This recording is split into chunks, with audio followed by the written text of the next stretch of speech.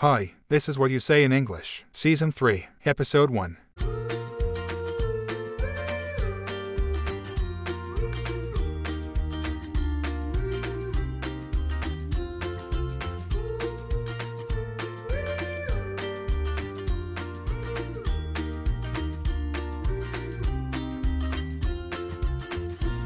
Hi, everybody, and welcome to another season of What You Say in English. I am so happy to be back. To be honest, I missed it. And I hadn't started until now because I was waiting for a special guest who will be joining me here today. But before I get into that, I would like to talk to you about the summer and how it went. The 2 courses that I organized went really well. The students got the feedback they wanted, and they got the exam preparation techniques that they also wanted. It was an amazing experience, which I hope I will repeat someday in the future. Another reason why I hadn't started with this third season is because I've been super busy. I also have a regular job. I work at a language school, and we're starting a new school year. And as you probably know, there's a lot of work to be done. But that aside, I am so happy to start the new season. And today I have a very special guest. His name is Ethan Manser. He's an English teacher with many years of experience in exam preparation and for other purposes as well. He is also an ELT writer. He writes materials for exam preparation. He also has a book that he co-wrote with another colleague of mine, Riccardo Chiappini, and they're both teachers. And they have a book. I will leave all the details in the description of today's episode so you can find everything about Ethan Manser. He's also written the teacher's books for B2 and C1 in the newest edition of Ready For. Ready For is a series of books published by Macmillan, and they cover preparation for B2 and C1 Advanced. The edition they have now is the 4th edition. So for a course book like this to get to a 4th edition, it has to be really good. I have to tell you that the book is really, really good. As I said in the conversation I had with Ethan, it was a little dense in the beginning, but once you get used to it, you will see that there are not many other course books out there which are so comprehensive when it comes to exam preparation. Ethan and I talked about a lot of things, and I'm sure you're going to enjoy the conversation that we had. Stay tuned.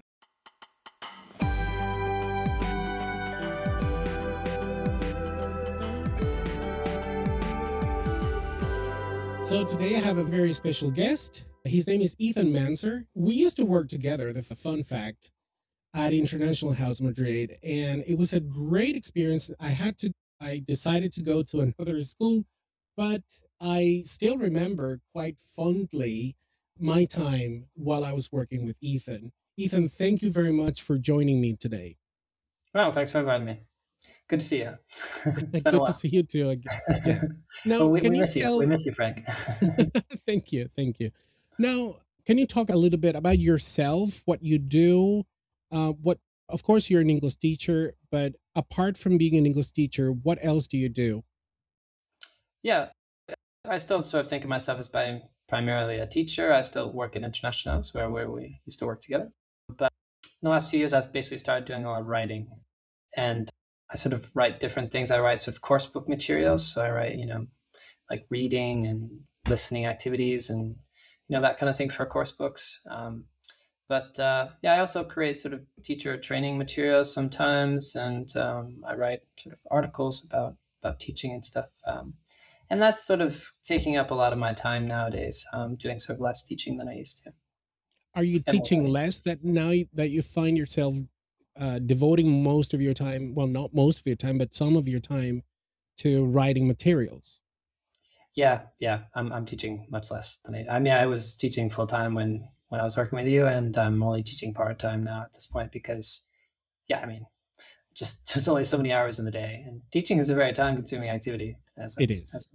you're perfectly It aware is. of. Tell me about it. Sometimes I try to be economical with the time, with the preparation time, and I do recycle a lot of the material that I've done.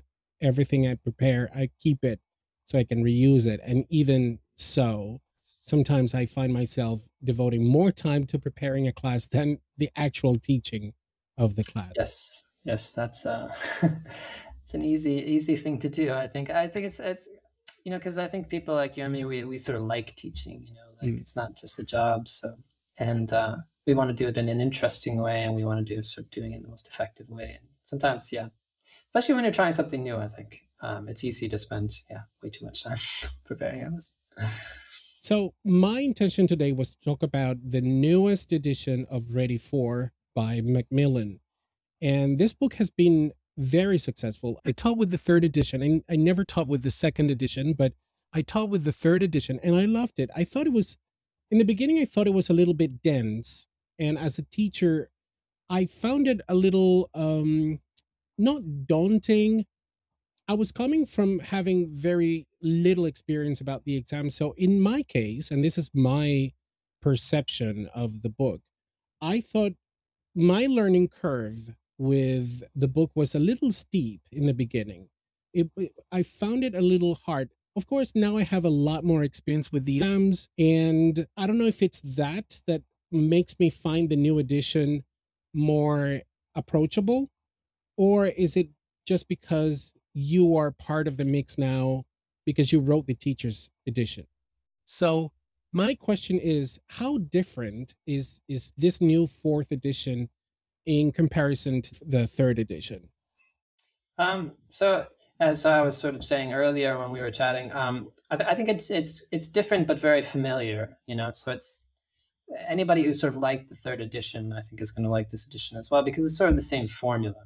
Roy kind of came up with this formula for exam preparation 20 years ago, and it's been a very sort of effective formula, and that's sort of carried on into this fourth edition. But at the same time, it looks very different. I think that sort of the immediate kind of thing you notice is that the visual sort of aspect of the book has changed quite significantly. As you said, you sort of this is the fourth edition now, and yeah, if you taught with the second edition, you wouldn't have noticed such a big sort of stylistic change between the second and the third edition. But with this one, it has sort of a new look, not just the pictures, but the actual sort of design of the book. But yeah, I mean, the grammatical syllabus is the same. Most of the grammar is going to be the same, the vocabulary as well. However, you'll find that the reading and the listening texts are mostly new. There's definitely some stuff from the third edition, but yeah, most of the readings and the listenings are new. And that's sort of a typical thing that happens in a new edition because they want to keep the topics fresh, sort of keep them, relatively up to date. And yeah, just make sure the book is still is sort of a book of its time, if that makes sense. Actually, so far I'm just covering Unit 2, and I finished Unit 1. And in Unit 1, for example, the reading is totally different. The reading was about Alex Honnold, the free soloist. Yes. And it's funny because I actually saw the documentary a couple of months back. I thought it was amazing, and I recommended it to the students back then. I mean, like during the last school year. And it's funny that I opened the first unit and the reading, bam, is free soloing. I thought it was a very nice touch. Yeah. I think that's one of the nice things about course books nowadays, as opposed to older course books. Sorry, there's like planes going over me. If you can hear that. Yeah. Hopefully they'll fly away fast. Is that most of the time they're talking about real people, real places. And because of the internet, you can just Google the topic, so if they have this free soloist or parkour guy, you can easily just kind of Google it, and you can actually show your students a video of this guy doing his thing. So I was going to mention a couple of things that are new in this new edition, is that they've added pronunciation sections as well to the book, which I think was sort of an omission actually from the other ones, because pronunciation is an important part of the speaking exam. And there was definitely pronunciation in the teacher's book, but it wasn't sort of on the page in the student's book. So I think Yes. that's a nice improvement to this new. Yeah, because I always tell my listeners that in terms of pronunciation, they should only worry about three things, which is intonation, stress, whether it's word stress or sentence stress, and individual sounds. And I've checked the new pronunciation sections in the book, and I find them really, really useful because they actually focus on those things. I mean, sometimes I don't have to find my own material when it comes to teaching pronunciation. So that's a great help. Yeah, and I think they're pretty teacher friendly too, because I think pronunciation sort of uh, sometimes can be kind of intimidating to teachers. Hmm. And yeah, no, I think they've done a good job of sort of just creating sort of simple classroom activities that really any teacher could teach. So don't require any sort of special knowledge of pronunciation. You know. Yes.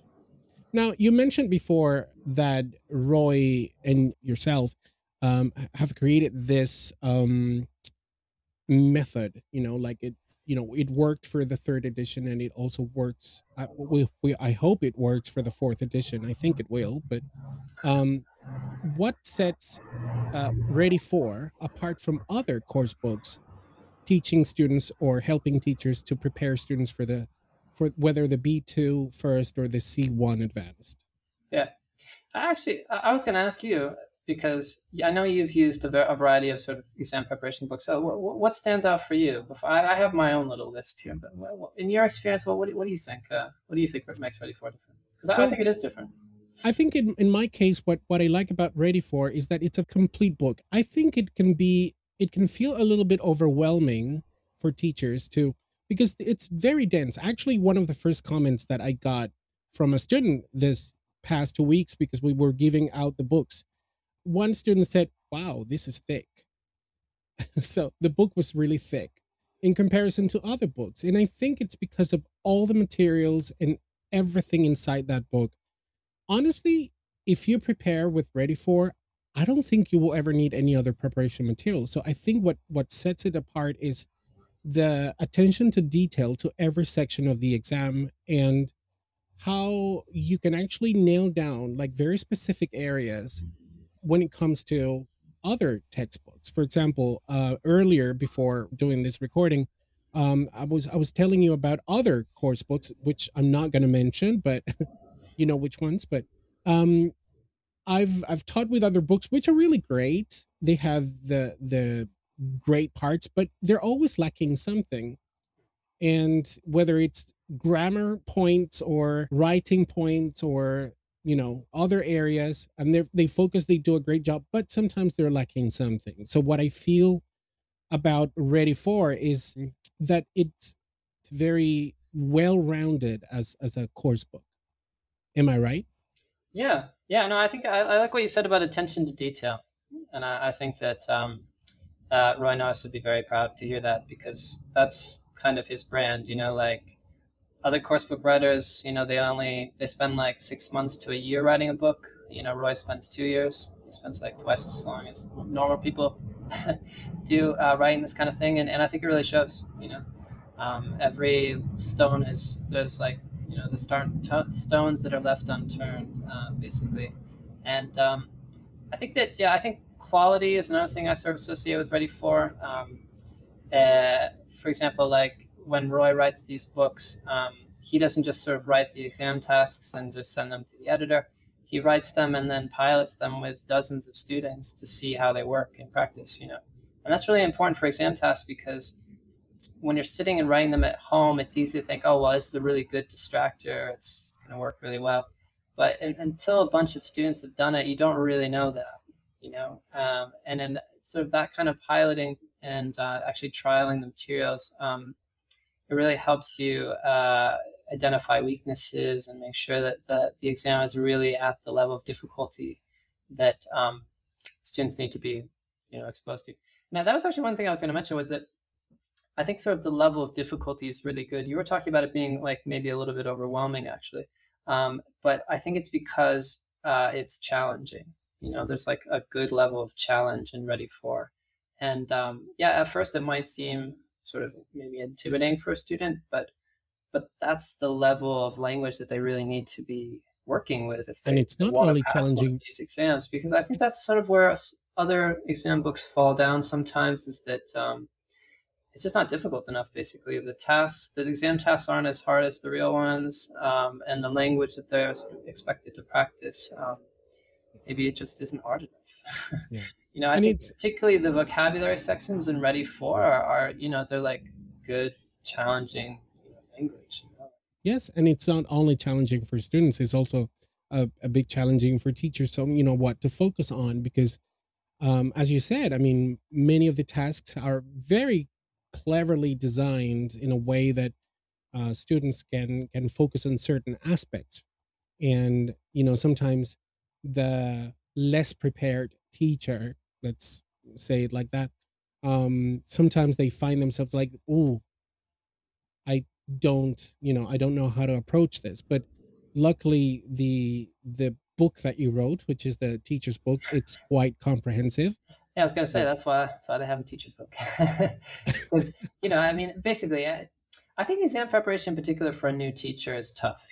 Because you don't have to you have to know sort of more than just about the language that you're teaching. You sort of need to know about the exam too. Sort of a lot of information to sort of take in. And yeah, if you don't know anything about the exam and you haven't done much teaching, then an exam preparation book, yeah, it could be kind of a step up from other courses that you might have taught.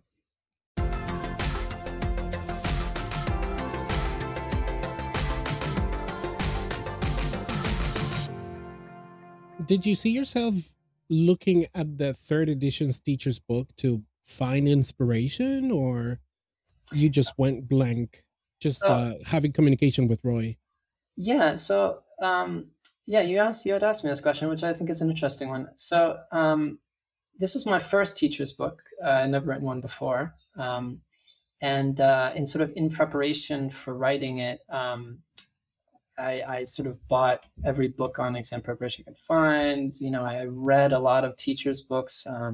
There's a nice series of teachers' books for a course called Straightforward. Have you ever taught Yes. Straightforward? Sort of within the industry, those teachers' books are very well regarded. They're written by Jiv Scrivener and sort of other people who are very good. So I sort of read through those teachers' books and sort of looked at what they were doing and stuff.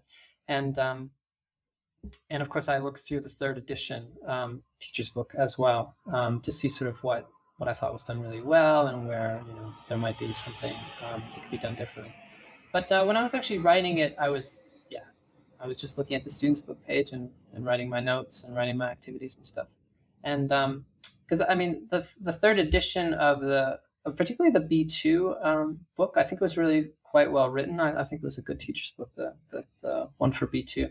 Um, but I mean, the problem is that as we sort of discussed, a lot of the book has changed. The reading and the listening. So there was some really nice advice about strategies and stuff like that.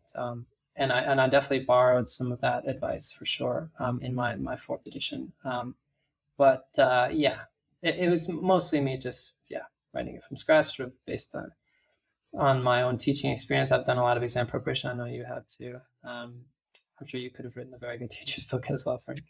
Um, and yeah, just thinking about sort of sort of looking at the page and trying to sort of imagine myself teaching it and thinking about what an experienced teacher might gain from my advice, but also thinking about novice teachers, what they might need a little bit of extra help with. Mm. Yeah, I was actually going to ask you about that. If you basically had more in mind expert teachers or experienced teachers in exam preparation, or novice teachers in terms of exam preparation. I mean, I think you have to kind of strike the right balance. You're definitely going to have teachers using the book who have never taught an exam preparation course before and don't know much about the exam. So you'll find that there's sort of a lot of kind of useful information about the exam, like how it's marked, common mistakes that students make, stuff that a teacher could kind of go and look at the official handbook and find that information. But what I've kind of done is sort of taken the information from the handbook and kind of just put it right where it needs to be in the book. So instead of kind of having to look for it, you essentially have that sort of official exam information sort of where you need it. But I have to say, I was thinking a lot about sort of more experienced teachers actually with this teacher's book, because one thing Macmillan did, which I think was a great idea, was they really encouraged me not just to write like a boring sort of step by step sort of teacher's book. I think we've all used that kind of teacher's book where it's basically just like put the students in pairs, check the answers. It's not sort of like adding anything really to it. It's and I think that's why sometimes teachers just completely ignore the teacher's book and just think of it as a place to check answers. Um, but what they asked me to do was sort of the opposite. So sort of get creative and think about sort of alternative ways of approaching the lesson, activities you could add to the lesson, sort of things that. So, for example, like when a coursebook writer like Roy writes a book like this, not everything fits on the page. So there's sort of extra stuff that didn't make it in. And I have access to that because Roy gave it to me in sort of this Excel spreadsheet that we have. And so there are sort of extra, basically extra practice type of activities, but also sort of communicative games. And I put a bunch of sort of extra pronunciation stuff in the teacher's book because for me personally, pronunciation is something that should be in every lesson. And as we mentioned, there are these nice pronunciation sort of lessons within the book now. But for example, when you're doing word formation, it really makes a lot of sense to look at word stress, for example. So exactly. Like in the teacher's book, you'll find that when there's sort of notes about word formation, I include sort of notes about sort of which words might have sort of a tricky word stress or something like that. You know, the kind of thing that I think an experienced teacher would really appreciate. You know, the kind of thing that I would have done in my normal classes, sort of things I would have added myself. And I just kind of, just wrote that as notes. Yes, exactly. And I mean, we've talked about the teachers, but what about the learners? Do you, as the the teacher's book writer, did you consider, for example, that the needs of learners have changed across, all this time? Because nowadays with, globalization, I know we've been talking about globalization for many, many years, internet, all that stuff. And I know that students nowadays have access to a wealth of information out there. And sometimes we can find students that are really, really independent learners. Did you consider, or do you think that learners' needs have changed all these years in terms of putting that into the teacher's book? Yes and no. I mean, the exam itself hasn't changed since 2015. So I think sort of their needs in terms of being able to pass the exam are basically the same.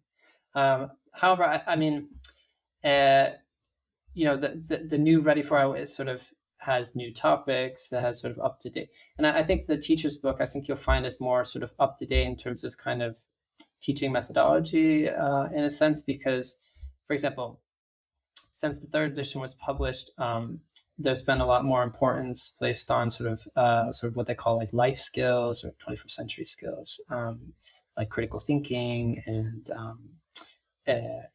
things like goal setting and problem solving and stuff. And I think you'll find that there's quite a lot of that in the teacher's book because this is something that I think a lot more about in my classes nowadays. And I think a lot of that's actually applicable to exam preparation. So for example, like I got quite obsessed with critical thinking sort of in the process of writing this teacher's book. And you'll find that there's definitely some sort of exam focused critical thinking activities in the teacher's book. And there's certain sort of life skill type stuff I talk about. I sort of talk about, I sort of give some examples of activities where teachers can help students set short-term and long-term goals for the course. I talk about stress management. Obviously, that's applicable to exam preparation. And so I think that I think that I mean, I think I'm not sure if it's not as if those things weren't important before, but I think that sort of as an industry, as a profession, we've kind of realized that they're sort of more important than we thought they were before, and that's definitely reflected in the teacher's book. And I was going to mention one other thing was that I put a lot of differentiation activities in the teacher's book, which is another thing that people talk a lot more now about. Sort of in the last 10 years, people have started talking a lot more about differentiation in class. And I think exam preparation is, not an exception to that. We just, especially at the beginning of the course, we need to provide students with, sufficient support. Because you were talking about some students might finding a bit overwhelming or something at the beginning.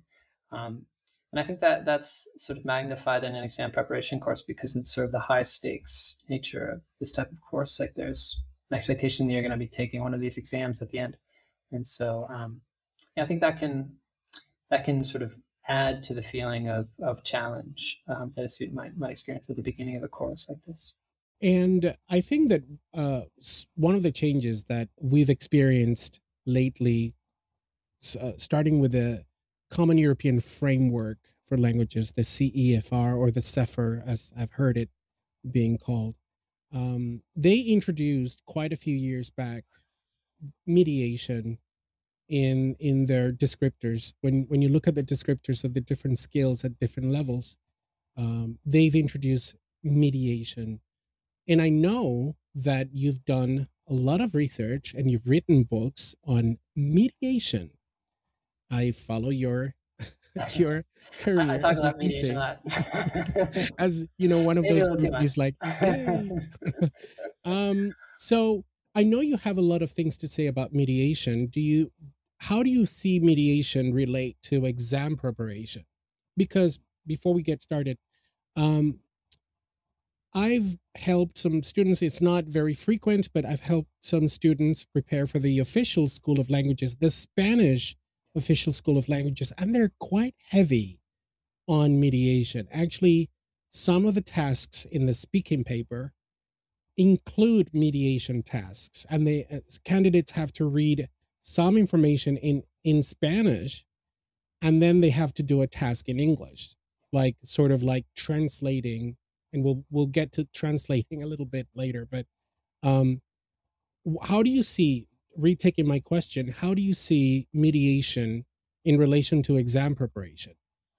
Yeah, so as you said, mediation comes from the CFR, and it's sort of a whole category of communicative, basically, activities, and and so it's not sort of just one thing. It's not just the type of task where you're talking about where somebody sort of reads something in their first language and talks about it in English, for example. That would be an example of text mediation, where someone's basically taking information from a text and reformulating it for another person for another purpose. And in terms of exam preparation, that doesn't really apply, that type of mediation in particular doesn't apply so much to the B2 first exam, but it does for the C2 exam, where there's a writing task where you have to read two texts and summarize the main ideas and incorporate it into a piece of writing. I mean, that would be a mediation task.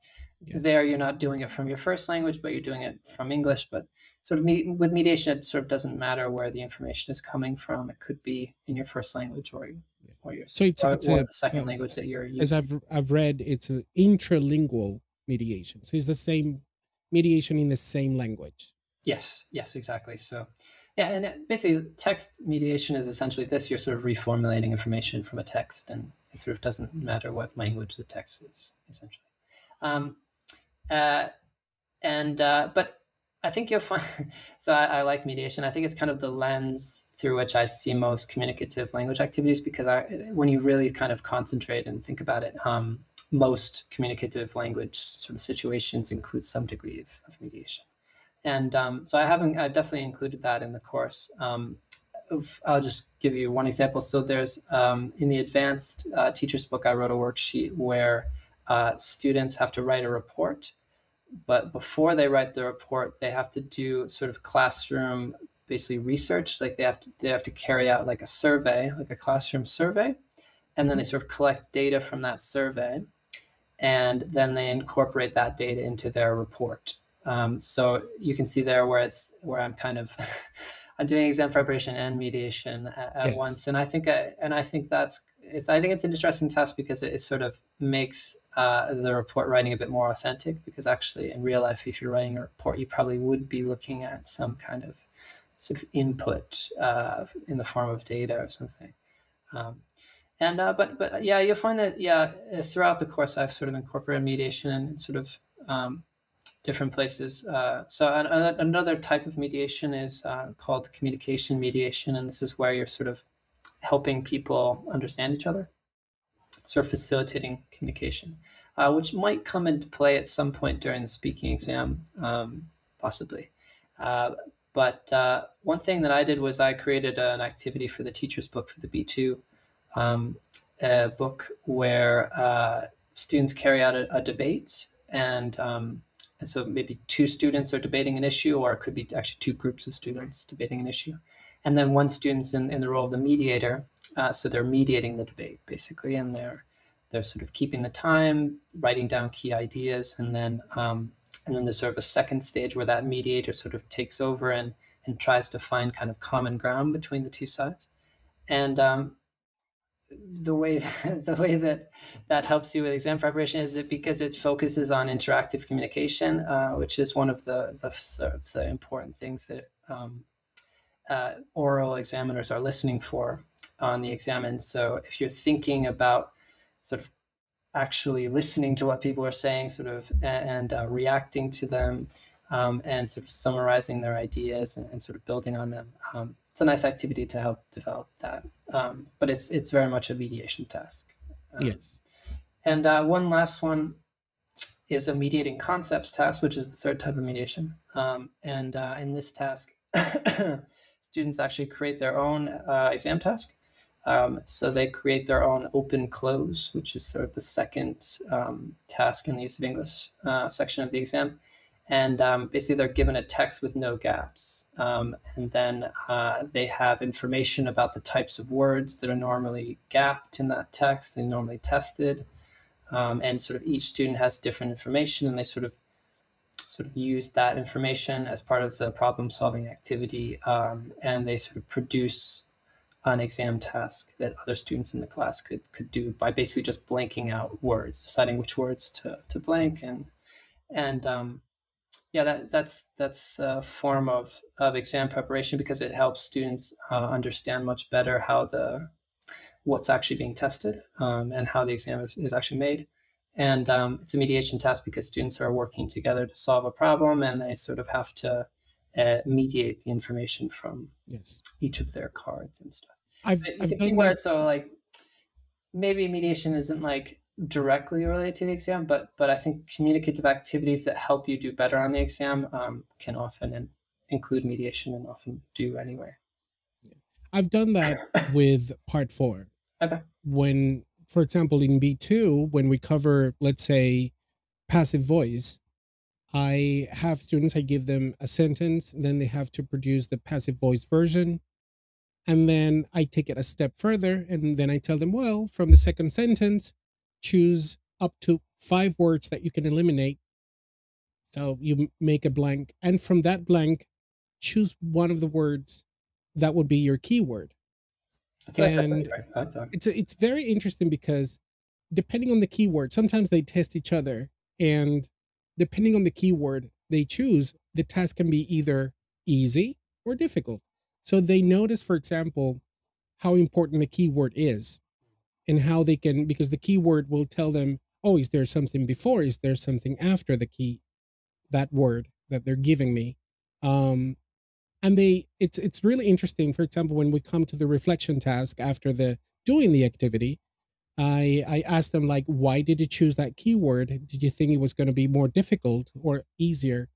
And they notice, they realize, for example, that, oh, depending on the keyword, the task can be either easy or difficult.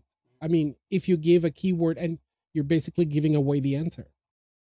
So I've done that with part 4 more than part 3. Nice.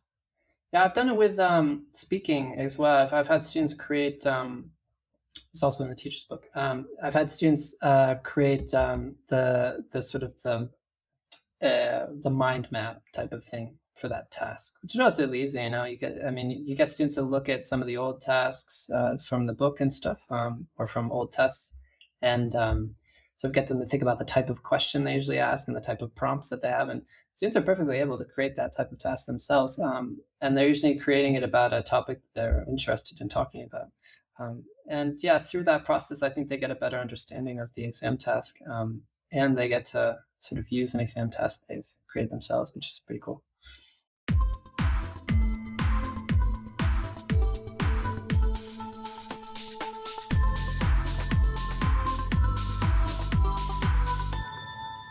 Now, this next question is a little aside, but it's related to mediation because I know that you can mediate from one language to another. You know, Yes. like in this case, is you can read something in Spanish, as I said before, and then reformulate the same information in English. I know that the cognitive processes that are involved are highly complex in a way. Um, do you see mediation as a new iteration of translation, a translation approach? So yes and no. So basically, I don't know if you've studied translation or not, but in the field of translation, mediation's always been something people study when they do like a degree in translation, because some translation is not word for word. Some Yes. translation doesn't actually.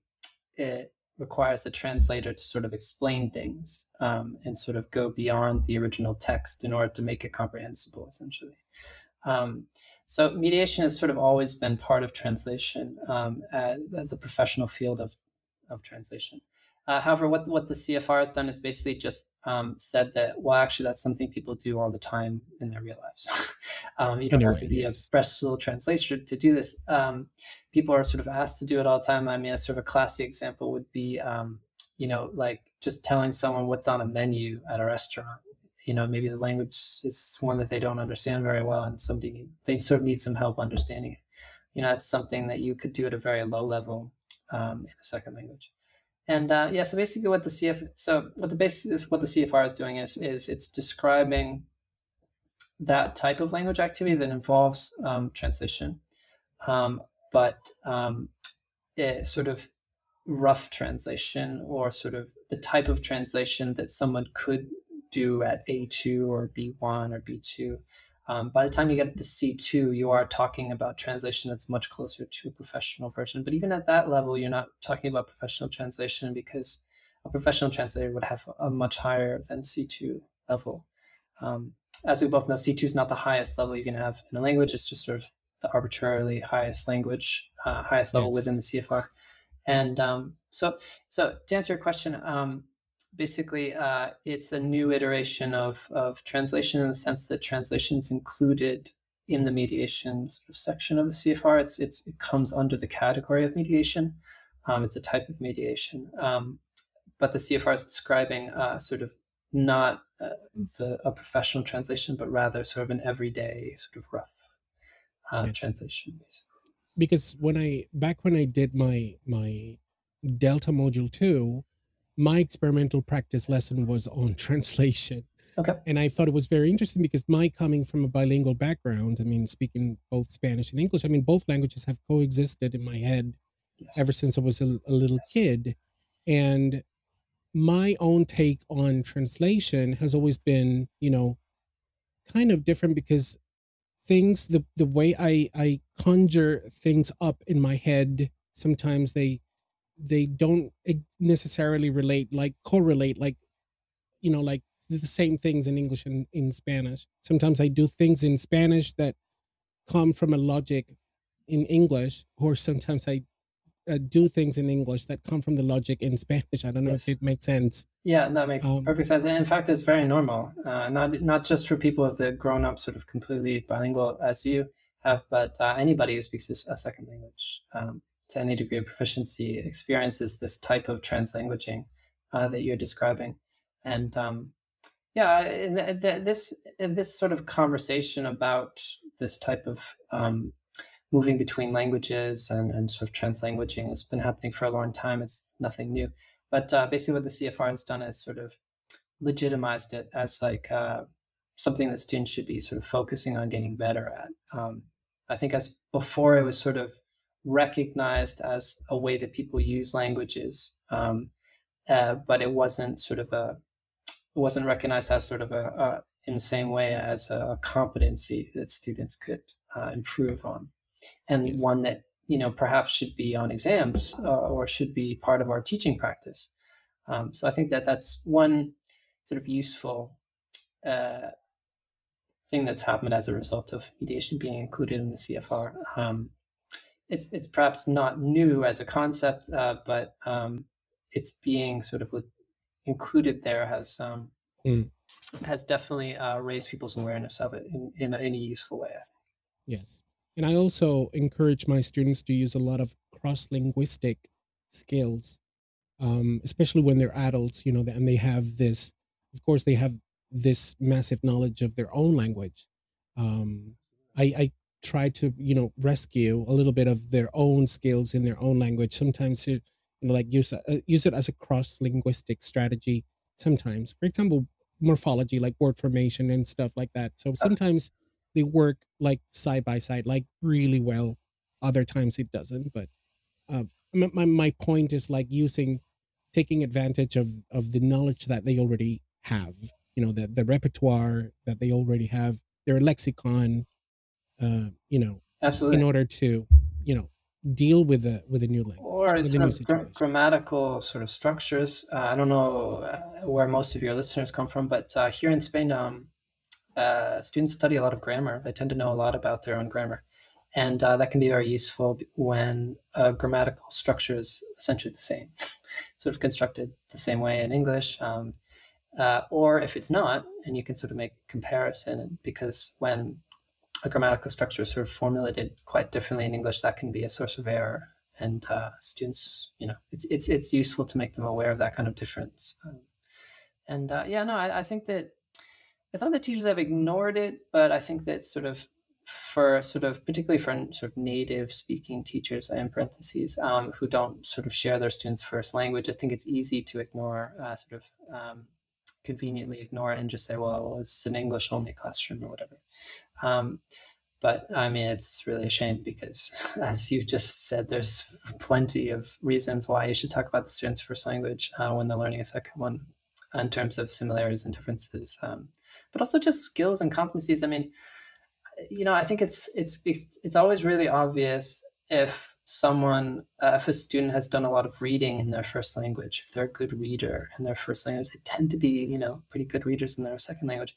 And the same with writing, if students are good writers in their first language, there's a lot of transferability there, right? In terms of, arguing a point, supporting points with evidence. I mean, all those things are things that students sort of already know or should already know how to do in their first language. Perhaps they don't, and they need to learn it. But if they do know it, they can certainly do that in the second language just as effectively.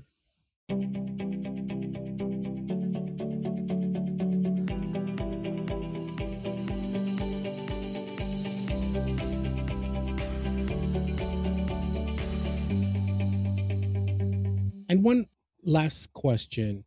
What about proficiency? Do you think the market is in need of new preparation course books? Do you think Macmillan, and this is a call to Macmillan, I know that other coworkers who are with Macmillan have championed for this idea. Do you think we will ever see a ready for proficiency? Yes, it's funny you mention that because a lot of teachers have actually asked me about this, because I sort of do talks for Macmillan about Ready For, kind of trying to sell the course or whatever. And there's usually a teacher who has sort of raised their hand and asks about for C2 proficiency. So, I mean, you have to think that the market's probably relatively small for that kind of course. However, we were talking about this earlier, that the books on the market are kind of old.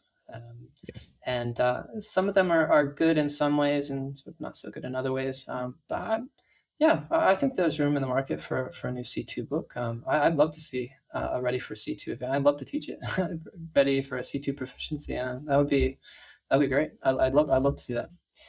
I'm sure Macmillan is aware of this. Because I know, the advanced and first changed. They were revised in 2015, but the proficiency was revised 2 years before. Yes, in 2013. I think. 2013. And I think it's due in a change, because a lot of people think it's not fair that in reading and use of English you have 8 tasks in advanced, but in proficiency you still have the 7 tasks. Yeah. The cross the cross opinion text, the Yes. task in which you have to compare opinions of from different What's it authors. called? Cross text multiple matching. Cross text, yes, multiple choice, Yeah. multiple matching, yes. That's a tough Um, task, by the way. it's a really tough task, Students but have I trouble with that think one. it'd be very very interesting to see it in the proficiency. So I think secretly, and this is my theory, I think secretly Cambridge is preparing a new revision for the proficiency. I think it's doing a change. And I'm telling my students that I think it was because of the pandemic that we haven't seen that change yet. So I'm not if It's possible. I'm making wild predictions, but I Yeah, think it's possible. Yeah, yeah. These exams do. I mean, they do get updated from time to time. So yeah, it's entirely possible. I wouldn't know anything about it, but Cambridge likes to keep their cards sort of close to the chest. Their chest about that. But yeah, no, yeah, I think that I think another reason why it would be good to have a new proficiency book on the market actually is because student levels are going up, as I'm sure you're aware here in Spain. I haven't really taught. I've taught in Italy, but I haven't taught in a lot of other places. I assume that's probably happening throughout Europe at least. Yeah, levels just kind of going up and up. So more and more students are taking the B2 and C1. I mean, I remember when I first started teaching here in Spain, like the first certificate as it was known then was, like, wow, like that was the it's like sort of pie like in the the sky. holy grail. But that, I mean, that's been replaced by the C1. I mean, I think most students really want to get to C1. And you have to think that if enough students are getting to C1, that those students that really want to kind of differentiate themselves in Yes, terms of their eventually they will. professional aspirations and stuff would probably aim for C2. Yes, And I don't know about you, but I have more and more students that are just find proficiency easy in a surprising way. Like I've when I first yes, started I've teaching proficiency, I had a lot of groups where nobody basically took and passed the exam at the end of the course. But yes. more and more, I have like the last proficiency course I taught at IH last year. Almost all the students went out and took the exam and passed. I mean, I like to think that's something to do with my teaching, but the students basically came into the course with like a very good level of English. Like it was very close to C2 already, and yeah, I mean, I had one student last year who took the exam and she got every single question right in the reading part. Like she didn't miss one. Like it was just easy for her. And I think that Yes, if students are getting a lot more English in school and they're sort of exposed to more English through TV and stuff, I mean, you have to think that more and more students are going to be reaching that kind of level of English and are going to be able to take this kind of exam and pass it. yes. Any final thoughts, Ethan, that you would like to share with my listenership? Well, I just want to say thanks for inviting me on. It's nice to see you again. And yeah, I just want to say I think it's a really nice project you have going. I think it seems like it would be very helpful. I think it's kind of filling a gap for a lot of students. It's obviously, especially with bigger groups of students, it's hard to give sort of detailed feedback on their speaking in particular, because speaking is so kind of fleeting. Unless it's recorded, it's hard to sort of really concentrate on and give students big, really good quality feedback on it. So I know I think you're doing a very interesting thing with this podcast. So and yeah, best of luck, I guess. Thank you very much. And I always tell my students to record themselves. I know nobody likes to hear their own voice, Ooh, myself included, me. but it's incredible because the people I've had on the show, I've gotten some feedback like months later after they record. I mean, they took part in one of the episodes, they listened to it again, and then they can they make sense of all the things that I tell them, Yeah. because it doesn't necessarily translates into their heads. When I give them feedback on certain aspects, they get it, they understand it, but it's not the same when they listen to it again, like sometime later, they completely understand it, and they see how they have overcome that aspect. And it's great feedback. I mean, I like it whenever I hear my students come back. Yeah, and I think, like you said, when you're listening to yourself, yeah, you start to become aware of things, start to hear things that you actually start to hear when you're speaking later on. Like, oh, I just did that thing that Frank told me about. So I think that Yeah, no, it seems very helpful and interesting. So, Ethan, thank you immensely. Thank you very much for taking part and Pleasure. opening my third season. Yeah, good luck with this third season.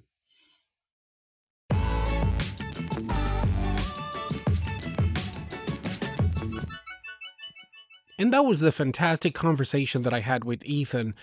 Thank you, Ethan. Thanks again.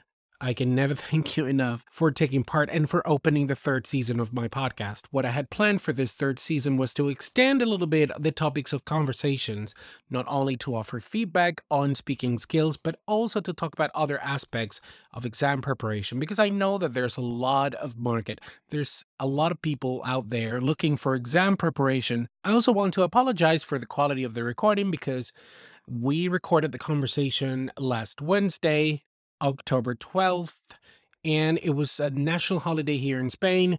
There was a military parade, and there were a lot of planes, jet planes, and helicopters flying around.